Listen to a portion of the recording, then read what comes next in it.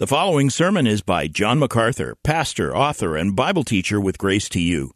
If you've never contacted Grace to You, we want to send you a free booklet by John titled Defeating Discontentment. It gives you 7 practical principles that will help you face setbacks and difficult circumstances and experience contentment even when life turns upside down. Request your free booklet titled Defeating Discontentment by writing to defeating@gty.org. That's defeating@gty.org. This offer is good in North America and Europe through June 2024. And now, unleashing God's truth one verse at a time, here is Grace to You Bible teacher John MacArthur. Open your Bible to Ephesians 4, and we have been in Ephesians 4 for a month, I think, but we finally have arrived at verses 4, 5, and 6. And this is a very, very important moment to stop and consider a far-reaching reality that is clearly indicated here. Let me read Ephesians 4, 5, and 6. There is one body and one Spirit, just as also you were called in one hope of your calling. One Lord, one faith, one baptism, one God and Father of all, who is over all and through all and in all. Here is the singularity of Christianity. 7 times you have the word one repeated. This is a declaration of the exclusivity of the true faith, the true religion. There is only one body, the church, one Spirit, the Holy Spirit, one hope, that of heaven for those in Christ. There's only one Lord, one faith, one baptism, and one God. That should make it abundantly clear that there are no others. No others. But it seems to have somehow escaped this generation of so-called Christians and even so-called evangelicals, because in a recent survey, an inexcusable display of ignorance was manifest. 66% of American Christians say many religions lead to eternal life. That's 2 out of 3. 52% of evangelicals say many religions can lead to eternal life. 48% of evangelicals said that God accepts the worship of all religious people. Now let me correct that. 100% of true Christians say no other religion can save. 100% of true evangelicals say no other religion can save. 100% of evangelicals say God rejects all worship other than that which is consistent with His divine revelation in Christ. How do we get to a place where people declare they are Christians and evangelicals and basically don't even understand the most foundational reality of what is true religion? How does this happen? On the face, you might say they lack instruction, and you would probably be right. But even deeper than that, I think they lack courage. Because the reason people cave in to say that other religions can give eternal life is so that they don't wind up offending other people, because that's hard to deal with. But on the face of it, it's impossible that Christianity is true and other religions are true. This is the basic law of reason called the law of non-contradiction. Just from a rational standpoint. The law of non-contradiction is A cannot be non-A at the same time in the same way. Now, let me spread that out over Christian theology. If Yahweh is the one and only living and true God, there is no other God. If the Bible is the one true revealed revelation of God, there is no other revelation. If the Son of God is Jesus, who is alone Lord and alone King, there is no other Lord. If Jesus Christ is the only Savior from sin and eternal judgment, there is no other Savior. If sinners can be saved only by the gospel of Jesus Christ, then they can't be saved by any other means. If people can only escape hell by trusting in the person and work of Christ, they cannot escape hell by any other avenue. If sinners will be in hell forever if they reject Christ, there is no other way for them to escape. If the sole work that saves sinners is the death and resurrection of Jesus Christ, then no other work can save sinners. If the gospel is the only saving truth, then all other claims are lies. If there is only one true religion, then all others are false. If there is only one true God, who is the God and Father of our Lord Jesus Christ, the triune God, Father, Son, and Holy Spirit, then there is no other God. So you get the idea. All of those things that I postulated for you are Bible claims. I was just giving you what the Bible says. One God, one divine revelation, one Lord, one Savior, one gospel, one means of escaping hell. That's what the Bible claims. And it is essentially that is its greatest offense. And because it is such an offense, people cave in, and rather than be faithful to that gospel, they come up with ridiculous things like, you can get to heaven by any religion. A lie from the devil. Deuteronomy 4:35 says, "The Lord, He is God. There is no other besides Him." That's the exclusivity of the true God. Deuteronomy 4:39, "The Lord, He is God in heaven alone, and on the earth below. There is no other." 1 Kings 8, verse 60, "The Lord is God. There is no one else." Back in Deuteronomy chapter 6, some very important instruction was given to the people of Israel as they stood on the brink of entering the land that God had promised to them. This is what God says to them in Deuteronomy 6:4. "Hear, O Israel, the Lord is our God. The Lord is one. You shall love the Lord your God with all your heart and with all your soul and with all your might."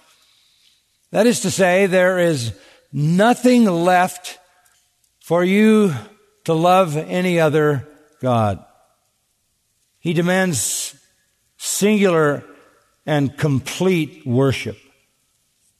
Down in verse 13 of Deuteronomy 6, we read, "You shall fear only the Lord your God. You shall worship Him and swear by His name. You shall not follow other gods, any of the gods of the peoples who surround you. For the Lord your God in the midst of you is a jealous God. Otherwise, the anger of the Lord your God will be kindled against you, and He will wipe you off the face of the earth."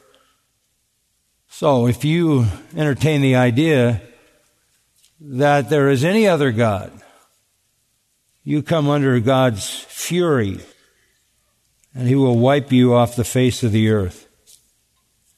In the 8th chapter of Deuteronomy, and verse 19, it shall come about, if you ever forget the Lord your God, and go after other gods, and serve them, and worship them, I testify against you today that you will surely perish. Like the nations that the Lord makes to perish before you, so you shall perish, because you would not listen to the voice of the Lord your God.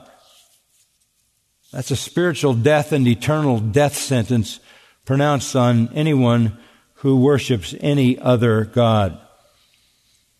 In the 11th chapter of Deuteronomy, verse 16, beware that your hearts are not deceived, and that you do not turn away and serve other gods and worship them, or the anger of the Lord will be kindled against you, and He will shut up the heavens so that there will be no rain and the ground will not yield its fruit, and you will perish quickly from the good land which the Lord is giving you.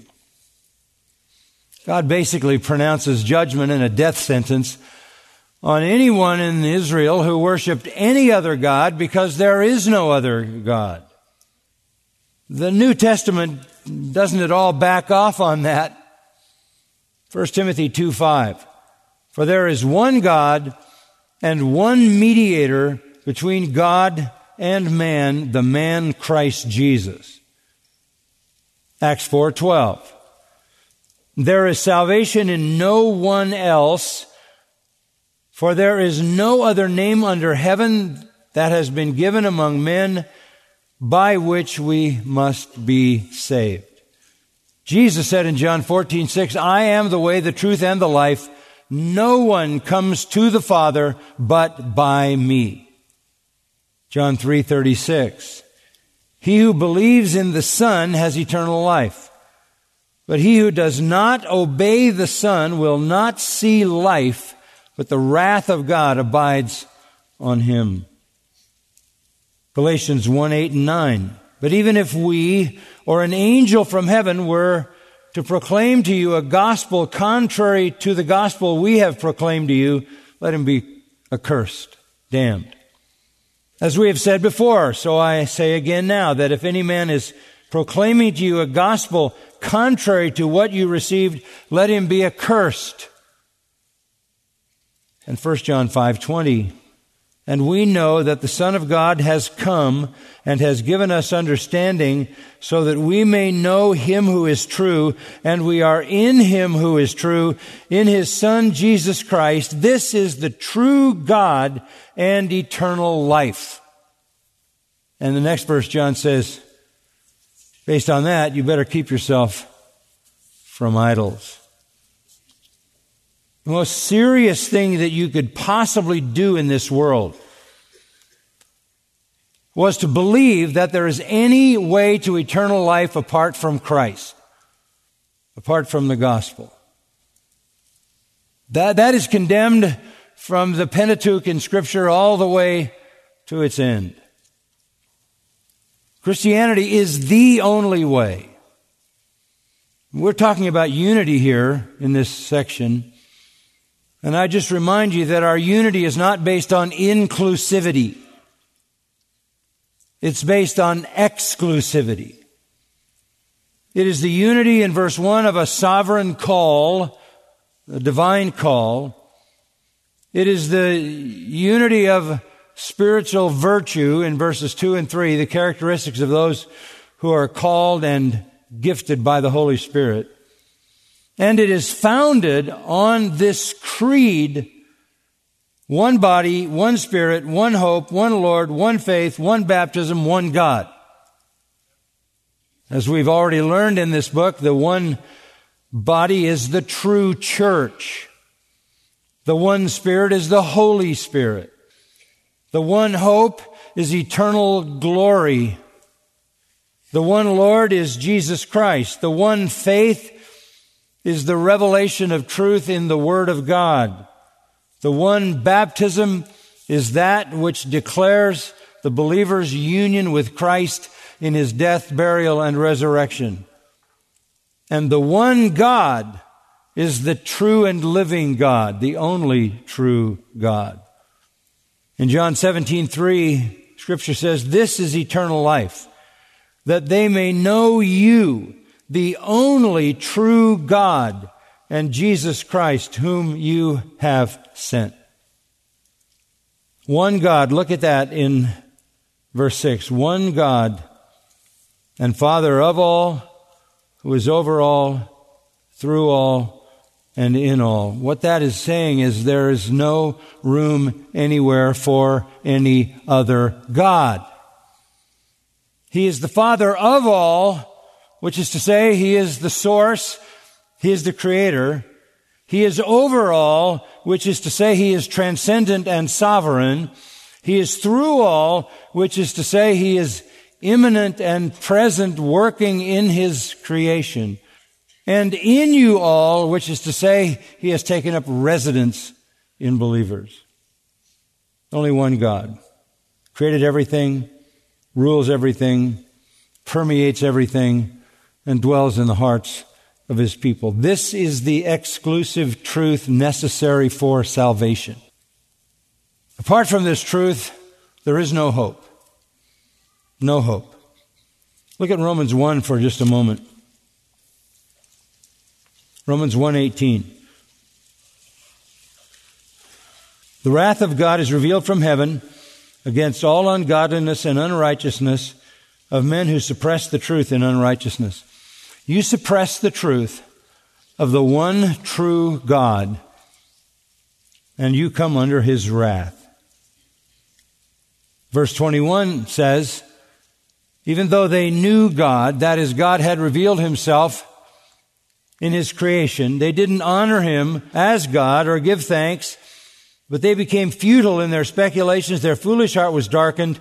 Professing to be wise, they became fools and exchanged the glory of the incorruptible God for an image in the form of corruptible men and of birds and four-footed animals and crawling creatures. Let me tell you what that's saying. When people reject the one true God, who has manifested Himself in His creation and in the law written in the human heart, when they reject God, when they do not honor Him or give thanks or worship Him, they become empty in their speculations. The light goes out inside. They think they're wise and they become fools, and they invent false religion. Religion is not man at his highest. Religion is man at his lowest. Religion is an invention by man to replace the true God and the true faith. He is inexcusable because the manifestation of God is in the world and even in Him. But when people reject the true God, they don't find Him another way. They come up with religion. They make idols out of birds and beasts, creeping things. They end up proud, empty, evil, condemned to wrath. Religion is not man at his highest. False religion is man in the sewer of human religion. 1 Corinthians is another text of Scripture that is very important in this discussion. Verse 18 also, 1 Corinthians 1, the word of the cross is foolishness. There's that word foolishness again. In Romans 1, they rejected God and entered into the folly of religion. Here they reject the word of the cross, which is the gospel. They reject that. And what do they get? Human wisdom. Verse 20, where is the wise man? Where's the scribe? Where's the debater of this age? Has not God made foolish the wisdom of the world? For since in the wisdom of God, the world through its wisdom did not come to know God, God was well pleased through the foolishness of the message preached to save those who believe. When you abandon the word of the cross and you abandon the gospel and you come up with human wisdom, all you get is more foolishness. Romans 1 says they rejected God, they became fools, and they invented religion. 1 Corinthians 1 says they rejected the gospel, they became fools, and they went in the direction of human wisdom, which is foolishness. But that's what the perishing people do. Look while you're in 1 Corinthians 1 over at chapter 2, verse 11. Well, we'll look at verse 10. True revelation from God comes through the Spirit, for the Spirit searches all things, even the depths of God. If you don't receive revelation of the truth from God by the agency of the Holy Spirit, which of course is the Scripture, since the Spirit is the author of Scripture, if you don't receive that, you have no hope of knowing God, being forgiven, escaping hell. Verse 11, an illustration. Who knows the thoughts of a man except the spirit of the man which is in him? Even so, the thoughts of God no one knows except the Spirit of God. Now we have received not the spirit of the world, the spirit of foolishness and human wisdom, but the Spirit who is from God, so that we may know the things freely given to us by God, which things we also speak, not in words taught by human wisdom, but in those taught by the Spirit, combining spiritual thoughts with spiritual words. Where do we find that? On the pages of Scripture. All human wisdom does is lead to ignorance. So again I say, that is the point of most sophisticated religion. Man is at his most debased point of rebellion against God. The only way you can ever know anything about God is to know what the Spirit says about God. The Spirit alone knows the thoughts of God. He has revealed them on the pages of Holy Scripture. Apart from that, everything is folly. Nothing delivers you from the wrath of God, and you are part of the perishing. One day in Acts 17, it's recorded that Paul went up to Mars Hill. All kinds of deities were represented there by statues, and Paul looked over all of it. Supposed to be the highest level of human reason in the world. Athens. Philosophy. They had all these deities. And they were not satisfied, obviously, because they created one more altar to the unknown God. If you had satisfaction, you wouldn't need an anonymous God. Paul then filled in the blank and taught them about the true God who created everything. You can have all the religions in the world, but if you don't have the true religion, you will never know God and you will never escape judgment. Natural reason, spiritual feelings, complex religions are expressions of human wisdom, expressions of rebellion against the true God and the true religion. They are foolish, idolatrous, and deadly in an eternal sense. But is it just human? Go a little further into 1 Corinthians chapter 10. Is man just so debased in his rebellion against God that he concocts these religions which damn his soul? Or is there some other element in that effort? Down to verse 19. What do I mean then? 1 Corinthians 10:19. That a thing sacrificed to idols is anything, or that an idol is anything? No. But I say that the things which the Gentiles or the nations sacrifice, they sacrifice to demons and not to God. That's the truth of what's going on. False religion is not just human. It is devilish. It is demonic. It is hellish. It is from Satan, whose messengers are disguised as angels of light, because Satan himself is an angel of light who disguises himself in false religion. So this religion is not just a human concoction. It is the trafficking of demons. The trafficking of demons. And Satan is the father of lies. Paul borrows that, of course, from Deuteronomy 32:17, where he talks about religion being sacrifices offered to demons. I don't think people know that, but that's the truth. Psalm 106:37 says, they even sacrifice sons and daughters to demons. When they sacrificed their children to the god Molech, they thought they were pacifying a real deity who, if they gave up their children, would bring favor into their lives. And the Bible says they were sacrificing their children to demons.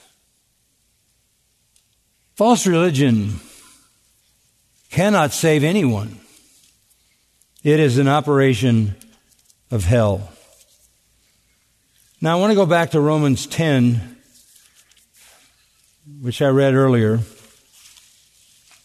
because this is a key portion of Scripture. Romans 10. If there was any group of people who we might say could reject the gospel of Jesus Christ and still make it to heaven, we might think it would be the Jews. And I hear this from evangelical leaders. We might say, well, look, at least they have the right God in mind, the God of the Old Testament. At least they have the right laws in mind, the Ten Commandments and all other expressions of it. At least they're looking to the one true God. Isn't that enough? Wouldn't that be enough to get them in? Well, we can find out in Romans 10. They should have the best shot at it.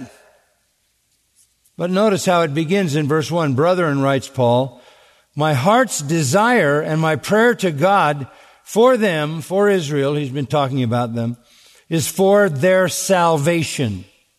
I want their salvation, which is to say, they don't have it. In fact, back in chapter 9, verse 1, I'm telling the truth in Christ, I'm not lying. My conscience testifies with me in the Holy Spirit. I have great sorrow and unceasing grief in my heart, for I could wish that I myself were accursed, separated from Christ for the sake of my brethren, my kinsmen according to the flesh. Yes, they're Israelites. They were adopted as God's sons in the Old Covenant. They saw the glory of God. They had the covenants, the giving of the law, the temple services, the promises, the fathers, and the promise even of Messiah. They had it all. But I'm telling you, I have great sorrow and unceasing grief over them, even with all of that. Why? Because they are not saved. And that takes you back to chapter 10, verse 1. My prayer to God for them is for their salvation. They had no salvation. Earlier in the book of Romans, Paul said, by the law, no flesh will be justified. No people were more given the opportunity to know the truth, to know God savingly, than the Jews. Especially when Jesus came, and Jesus said, I'm telling you the truth, and the truth that I'm telling you can set you free because currently you're under the bondage of your father, the devil. Jesus said Judaism is an operation of Satan. And when he said that, they were insulted and outraged, and it led to them having the Romans kill their own Messiah. In Judaism, there have always been Pharisees and fastidious rabbis. They saw themselves as the very agents of the true God. Many of them were venerated as teachers of the Old Testament. They carried a certain amount of esoteric authority because of the way they handled the Old Testament. They were the resident truth tellers about God. But Paul said they need to be saved. What does that mean? That their sins were not forgiven? They were under divine judgment on their way to eternal hell. My heart's desire, my prayer to God for them is for their salvation. What was wrong? I mean, they came so far. What was missing? Well, verse 2, I testify about them. They have a zeal for God, right attitude, but not in accordance with what? With knowledge, epignosis. Zeal for God, misinformed. Zeal for God, misdirected. And they sat under an eternal death sentence. That is exactly how all false religions are to be understood. All of them. Judaism and all the rest. They do not have salvation because there's only one way to be saved. Let's look a little more closely at their condition and the condition of people in all false religions. Here's their first problem. They didn't understand the righteousness of God, verse 3. For not knowing about God's righteousness. We'll stop there. Here's the first damning reality. They did not know how holy God is, how righteous He is. They did not understand that though in human life there might be degrees of righteousness and degrees of holiness, there might be a kind of a scale. With God, it is only absolute holiness and absolute righteousness. They failed to understand that God was just exactly what we sung this morning. Holy, holy, holy. Absolutely holy. So holy He was intolerant of every sin and punishes every sin in the full.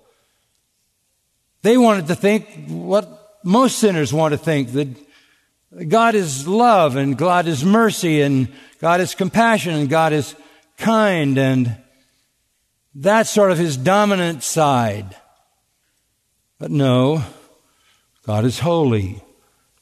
They didn't know about God's righteousness. He is too righteous to ever tolerate any sin that is unforgiven and not atoned for. What needed to happen to them was essentially they needed to take a look at the law and define the law the way God defined the law, as a standard of perfect righteousness. The law, from love the Lord your God with all your heart, soul, mind, and strength, down through the Ten Commandments, down through all the Old Testament indications of God's moral character and His holy nature in His law, clearly laid out what God loved and what God hated. And the Jews, even to this day, lower the law. They lower the righteousness of God. They make God less holy than He is, less righteous than He is. And they have to do that, because if they're going to ascend to Him by law keeping, they've got to lower the standard. All evangelism then begins with the absolute righteousness and holiness of God as laid out in His law. His perfect virtue, His hatred of every sin and every sinner, and the curse upon every sin and every sinner. You can't lower God's holiness. That was the first error.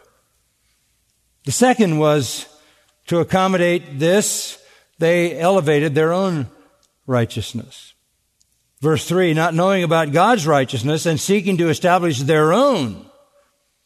They didn't subject themselves to the righteousness of God. What does that mean? They should have subjected themselves to the righteousness of God, like the publican fell on the ground, pounded their chest, God, be merciful to me, a sinner, and save me. They should have come under the crushing weight of the law and cried for mercy. But instead, they lightened up the law by lowering the righteous standard of God, an attack on His holiness. And then they elevated themselves from their true condition as wretched sinners to a point where they thought they were righteous enough to come to God on their own. If you're going to believe in a work system, you've got to lower the righteousness of God and raise your own. So instead of submitting to the righteousness of God and crying for mercy under the full weight of that which violates His righteousness, they thought less of Him and more of themselves, and that's what led them to a works system. Psalm 95:10, God says, "For 40 years I loathed that generation. I hated them." He said, "They are a people who err in their heart, and they do not know my ways." People need to be brought under the full weight of the law, which damns them. So, they were ignorant of the righteousness of God. They were ignorant of their own unrighteousness. Thirdly, they were ignorant of the provision of Christ. In verse 4, "For Christ is the end of the law for righteousness to everyone who believes." They didn't understand that the Messiah had come to remove the threat of the law, to remove the curse of the law. He actually was made a curse for us. They didn't see Christ as the one who came to be the end of the law. Christ is the end of the law in terms of the law's threat. He is the end of the law in terms of the law's reign. He is the end of the law in terms of the law's fulfillment. He is the end of the law in terms of satisfying the law's penalty. He breaks the power of the law by taking on Himself the full punishment, so that the sins of all who ever believe are paid for by Christ and the cross, and the Father can remove the curse of the law because Christ took the curse. How does that happen?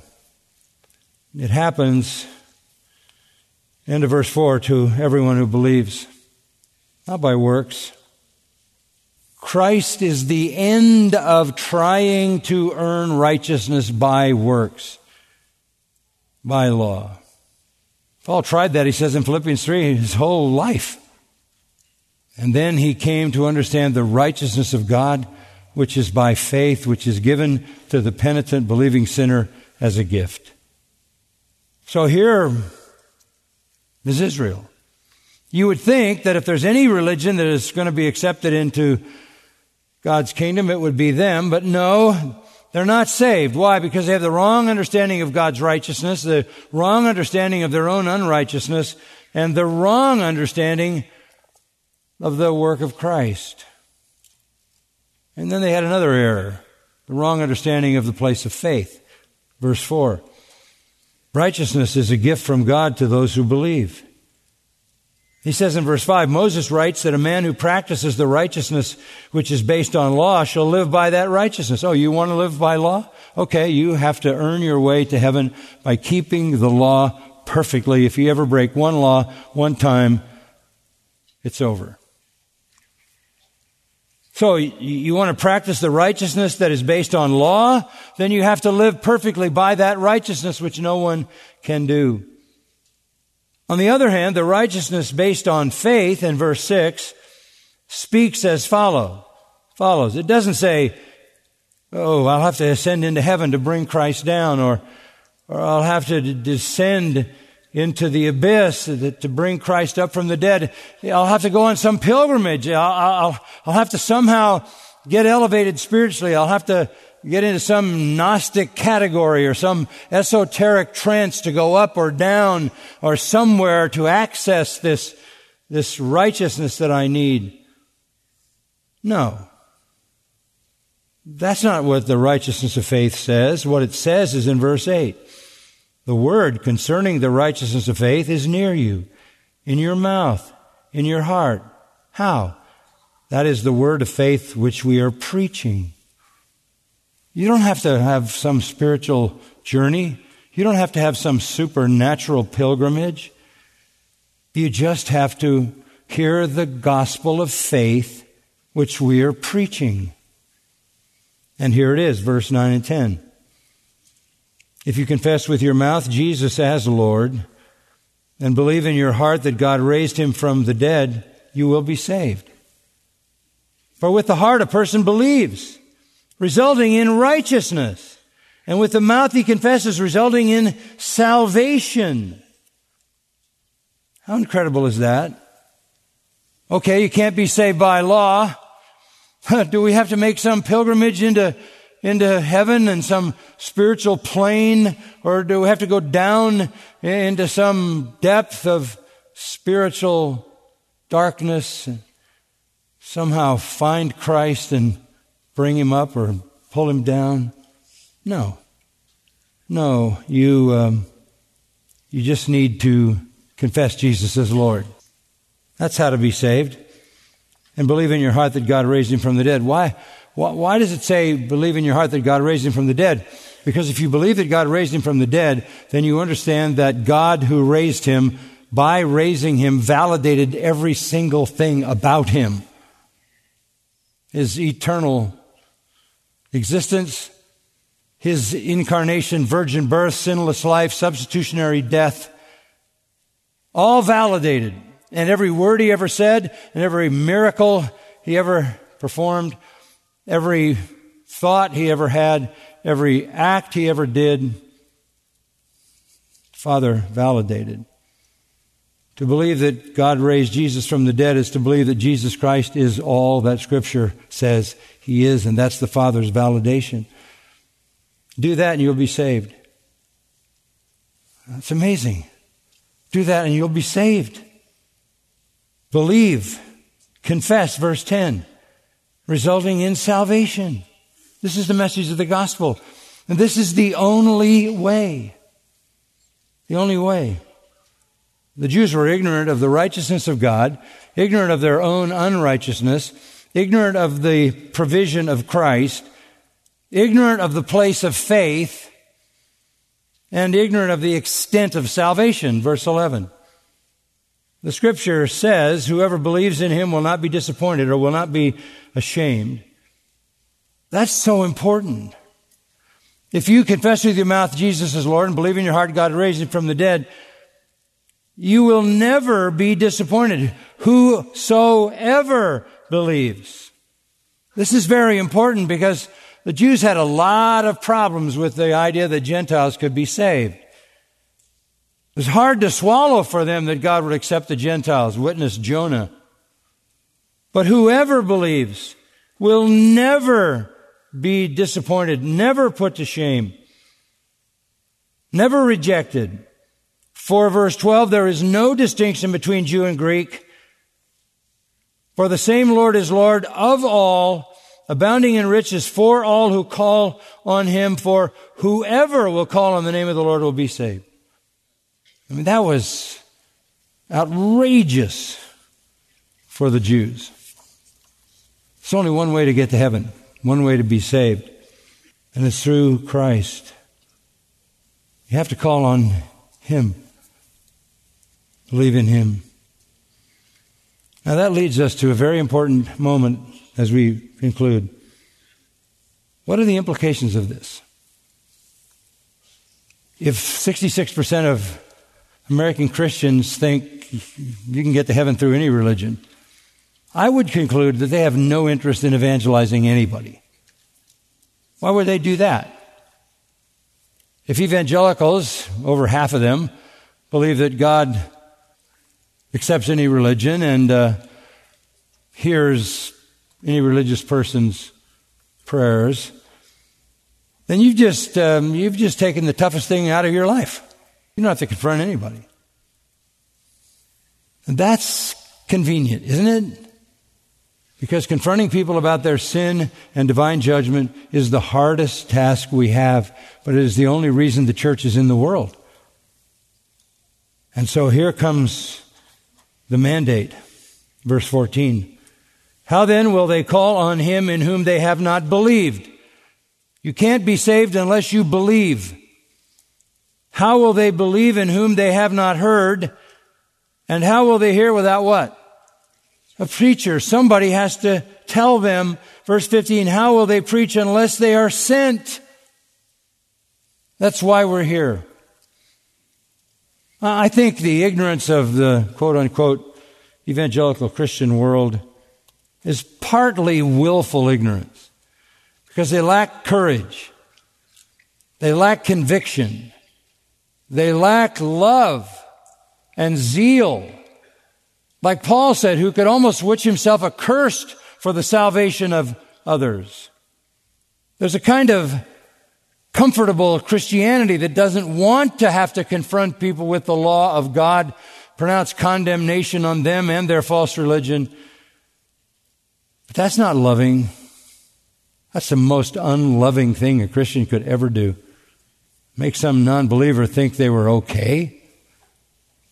And oh, by the way, if you do tell them and they believe, verse 15 says, you will fulfill this. How beautiful are the feet of those who bring good news of good things.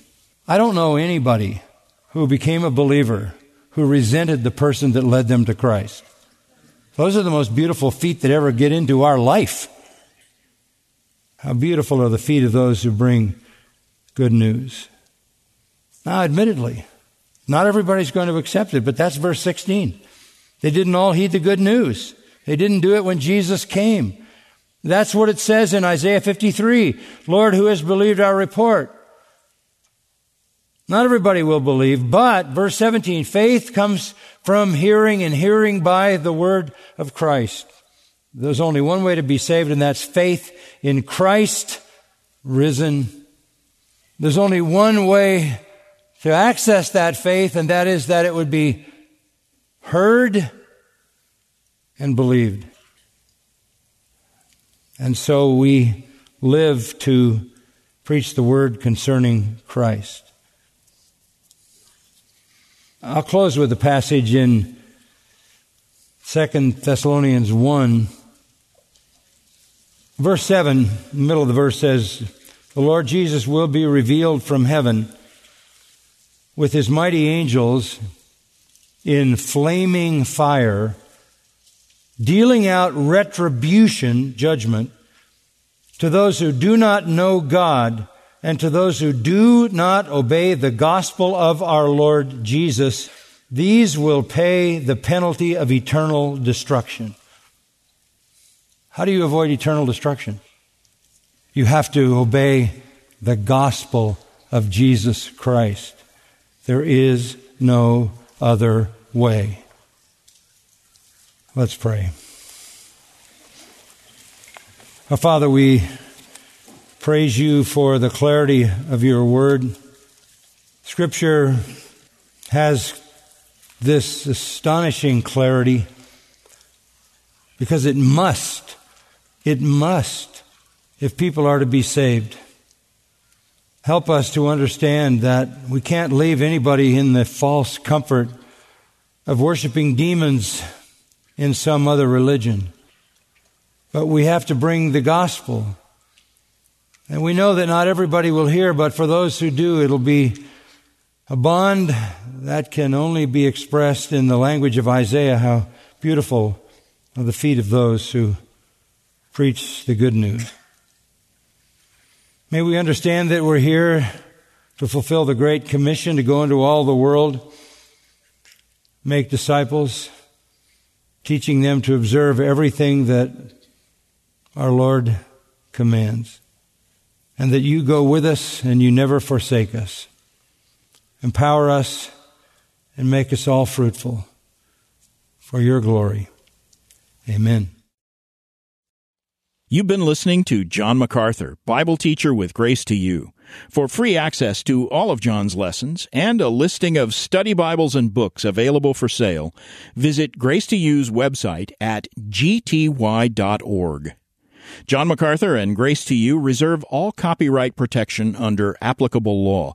Our copyright policy is available at gty.org, and it includes instructions for and limitations on duplicating this digital file.